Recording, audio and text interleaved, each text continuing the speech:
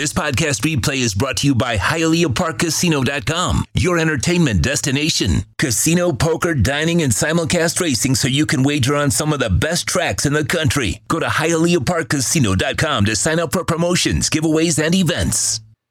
The other thing that we kind of filled you in throughout about the Byron Jones stuff. We told you throughout the process that he was very particular about how he returns, and that they were also at a loss for words on what was going on. And he has not been necessarily, upfront about it all. Let's just be honest.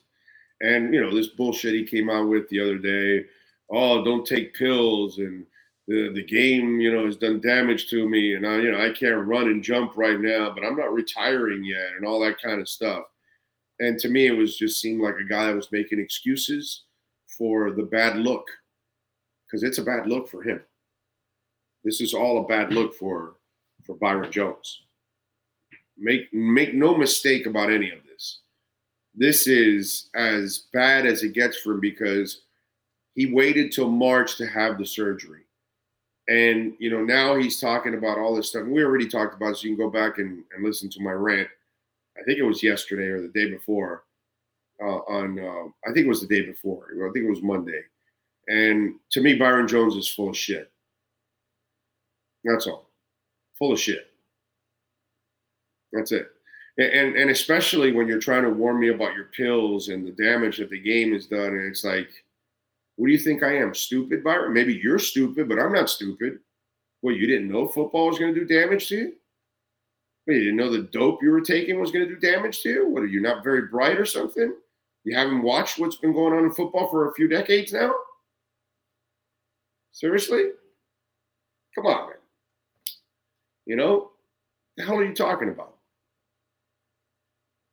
And he basically talked about how, they asked him if he heard any kind of, complaints or things that he wasn't and he said, no. It's kind of the first I'm hearing it from Byron. And let me tell you something. That's how it was throughout the building. And I told you this.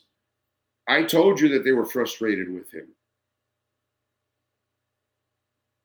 And then, oh, no, I feel this, or I tweak this, or I tweak that. And yet, and the guy wasn't even around all the time. That's the other thing that, to me, I found really weird. I mean, you are being paid by them. You are an employee. How are you not around all the time for the rehab? And these are things that I don't know what happened behind the scenes. I don't know what he was rehabbing and where he was rehabbing and how he was rehabbing. I don't even know if they know. But if you heard McDaniel's answer, he was kind of kept in the dark too. And he says, I try to keep my ear on I'm finding out what's going on with everybody. And yet they were kind of in the dark with everything Byron Jones. And that's Byron Jones' fault that he kept everybody in the dark. But if you want me to have sympathy for you now, no, dude, I'm not having any sympathy for you. You know how I could have had sympathy for you?